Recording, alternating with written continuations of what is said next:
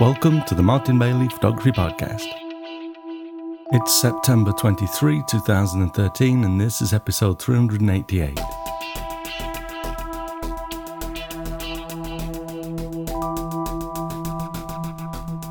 We're back in Iceland this week with the second part of a Travelogue series to cover my first tour there a few weeks ago, from August 25 to September 5, 2013. We had an amazing time with beautiful light and beautiful scenery and a great group to travel with. It turned out to be a very special 2 weeks. We pick up the trail at the start of August 29 with a brief visit to Geysir to photograph the geyser from which the English took the name for geysers. Every 5 to 8 minutes it spouts water up to 70 meters high, and it's really quite impressive.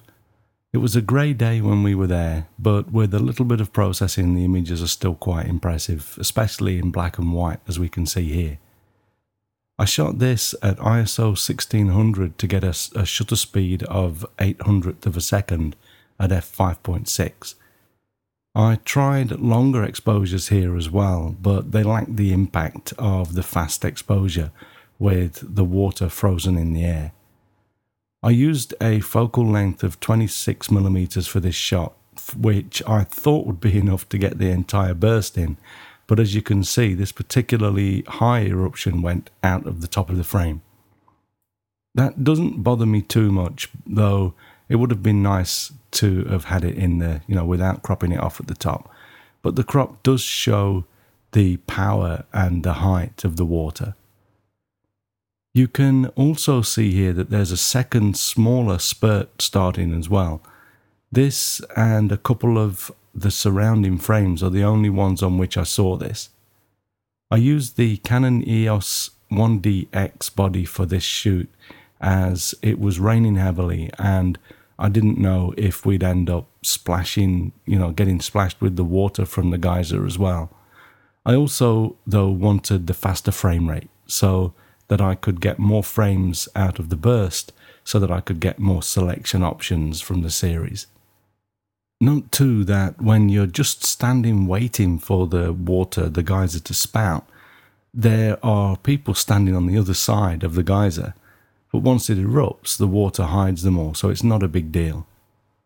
The black and white conversion here with Silver FX Pro also enabled me to create more separation between the water of the geyser and the grey sky behind. After Geysir, we drove over to Gullfoss, and note that in Icelandic, 2 L's together is LT, not LL, so it's not Gullfoss, it's Gullfoss. And this is the largest waterfall that we'd photograph on the tour. We started off shooting from the angle that you can see here. From this point, you can't really see the gorge that runs between the rocks to the right of this frame. So it's almost like the water just disappears into a giant hole in the ground. As I've mentioned in the past, I don't really research the locations that I'm going to be shooting when I visit a place for the first time, unless it's a scouting trip, and then obviously I need to know more about the places that I'm personally scouting. For the Iceland tours though, I've teamed up with photographer Tim Folmer, who would guide us to each of the locations, so I could turn up with zero preconceptions as to what I wanted to shoot. This can be a good and a bad thing. I can, of course, miss the best spots to shoot if I'm not attentive enough, but I risk that when possible so that I can start with a clean canvas, as it were. At Gullfoss, I was basically totally in awe of the size and power of these falls, as I had no idea what we were going to see on this day. This was a 1.3 second exposure at f16 at ISO 100. The slightly long exposure causes the water to blur nicely, giving the water that beautiful dreamy silky effect that I like. To bring out the texture in the rocks and the sky, as with most of the colour shots that we're looking at, I used Nik Software's Color Effects Pro.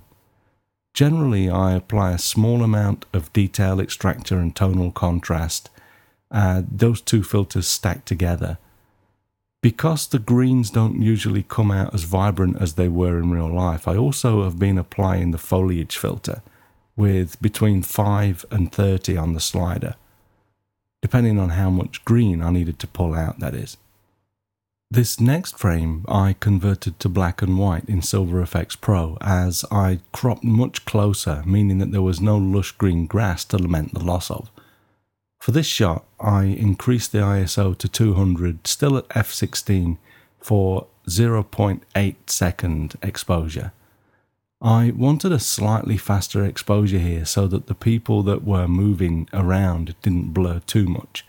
I like a bit of movement, or a lot sometimes, depending on the image, but here I only wanted about this much.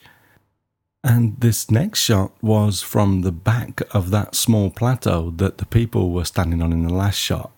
At this point, I left the shutter speed at 0.8 seconds at f14 ISO 200 because there was a fair amount of wind, and the slightly shorter exposure gave me a better chance of getting my shots between the gusts of wind that can make the shot a little bit soft.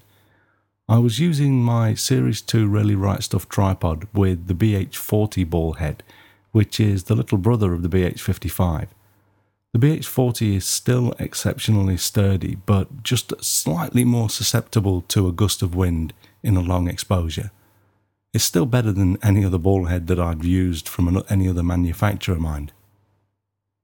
On the way along the track between the plateau and the first vantage point that I shot from, there's an area, probably 30 meters or so, where the water from the falls is blowing relentlessly across the track.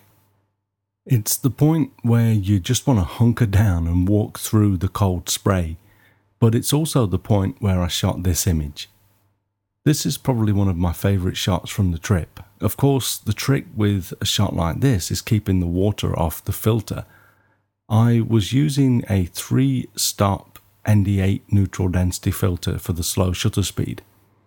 A tip for keeping the filter dry is to use your air blower and not a lens cloth. A lens cloth just smears the water and it gets wet itself quite quickly. A blower will just blow the beads of water off to the edges of the filter where they won't be in the shot, and it doesn't leave any smearing at all. Even so, in the split second after blowing the water off the front of the lens and then starting the 0.8 seconds of the exposure, the spray can still start to build up on the filter again. And I had a few drops that made their way onto the filter for this exposure, but I was able to remove them in Photoshop with content-aware fill. Note too here that this is one of the few angles where you can actually see that the gorge is there, where the water is flowing off from the falls. I think this is probably one of the best views of the falls, despite the fact that the majority of the cascades and the rest of it is not even included. The following day, on August 30, after a good drive and fording a couple of rivers in our bus, we arrived at the awe-inspiring Landmannalaugar. This is a beautiful area in the Highlands with a lava field and a view of some of the most magnificent and colourful mountains I've ever seen. We did about a 5mm hike up into and around the lava field, and on the way I shot this first image, which shows the lava field covered with the thick luxurious moss that gives much of this landscape its lush green colour. I shot this particular frame because my eyes were drawn by the jagged line of lava that outlined the slightly lower level of moss, which leads our eye into the frame, towards the steam from the volcanic vents and the mountain in the background. Shortly after that, we came to the edge of the lava field and looked out across the valley to the colourful mountains that we see in the distance in this photo. The light was ever-changing on this day. We had bursts of sunlight, cloudy, rain and even snow by this point. The wind kept the clouds moving relatively quickly, so sometimes the valley would be in cloud, and if you wait a while, it will be flooded with sunlight again, like this. You can see how I align the dip in the lava foreground with the river running through the valley. There's a sheep visible just to the right of centre. The mountains are punctuated with patches of moss and a waterfall. I filmed almost half of the frame with the foreground so that we can see that we're in a lava field, and then let the top half of the image just speak for itself. Kind of following on from the advice I gave last week about using live view to check your focus throughout the frame rather than using the calculated hyperfocal distance. Note that this is the sort of location where I instinctively just focus about a third of the way into the frame and stop down the aperture a little, and all is good. Here I recall focusing manually in live view on the moss-covered mound in the left of the frame, and I knew that because there wasn't anything really close to the camera, that everything in the frame would be tack sharp, and it is. And that was at 50mm at f16. In this next image, I included the bright, almost white featureless sky in a full half of the frame. I used this composition to show that I was looking back towards the sun, and we get an extra visual clue from the rim light outlining the moss on the lava in the foreground, exposing to the right as usual, and that enabled me to capture the shadow side of the lava brightly enough to be able to still see the detail. This is one of those times when leaving the exposure up to the camera would have made the foreground almost a silhouette. I also shot this because there's that trail leading us towards the steam from the volcanic vents and into the light. Allow me to sidetrack a little here, as I wanted to talk a little bit about the weatherproofing on the Canon EOS 5D Mark III. I generally use my 1 series Canon bodies when working in weather like this, as they are totally waterproof. You can't dunk them in water, but otherwise they will handle a full day outside in torrential rain without batting an eyelid. When Canon released the 5D Mark III, they explained that it had improved weatherproofing over the 5D Mark II, and at the launch event that I attended in Tokyo, they explained that the enclosure for the main dial behind the shutter button, for example, would now prevent water from entering the camera as the dial is turned. But still, the only actually weatherproof Canon camera bodies are the 1 series bodies, and I decided to put the 5D Mark III to the test. I'll give it its due, it held up pretty well in worse weather than I expected, but shortly after shooting the last shot, it died. I switched to the 1DX for the last couple of frames that we'll look at today, and the 5D Mark III didn't come back to life the following day, which I would hope it would once it dried out a little. I wrapped it in some dry clothes and put it in my suitcase as we moved on to the next location, and then the day after that, I'd started to resign myself to shooting with the 1DX for the rest of the trip. But 2 days after it died, I took the 5D Mark III out of the case, turned it on again, and it had come back to life. It did get wet again and was okay, so I think I just pushed it too far out on the lava fields. But one takeaway for you here is, if you're going to Iceland or similar conditions with only 1 camera, if it isn't fully weatherproof, make sure you keep a cover on the camera. I personally hate using covers, which is one of the reasons why I also buy 1 series bodies. But, like for example, when I go to Antarctica where the cameras get wet a lot, I have been taking my 1DS and the 1DX, but I sold the 1DS recently to put the money towards another purchase. I'd have probably taken the 5D anyway, as I love that camera, but without the backup option, I'd perhaps have been a little bit kinder to it. Having shifted to the 1DX, I started down the track that would lead us to the edge of the lava field and along the valley back to our bus. This was still about the furthest point from the bus, so there was probably around 2 kilometers or more to go, but as I started to walk I turned and saw the volcanic vents and steam from the moss as the sun hit it, giving me this incredibly dramatic view.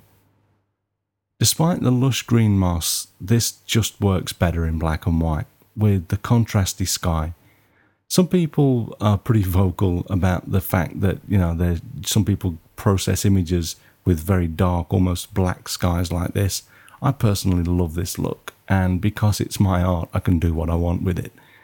This feels much more like the almost apocalyptic scene that I feasted my eyes upon.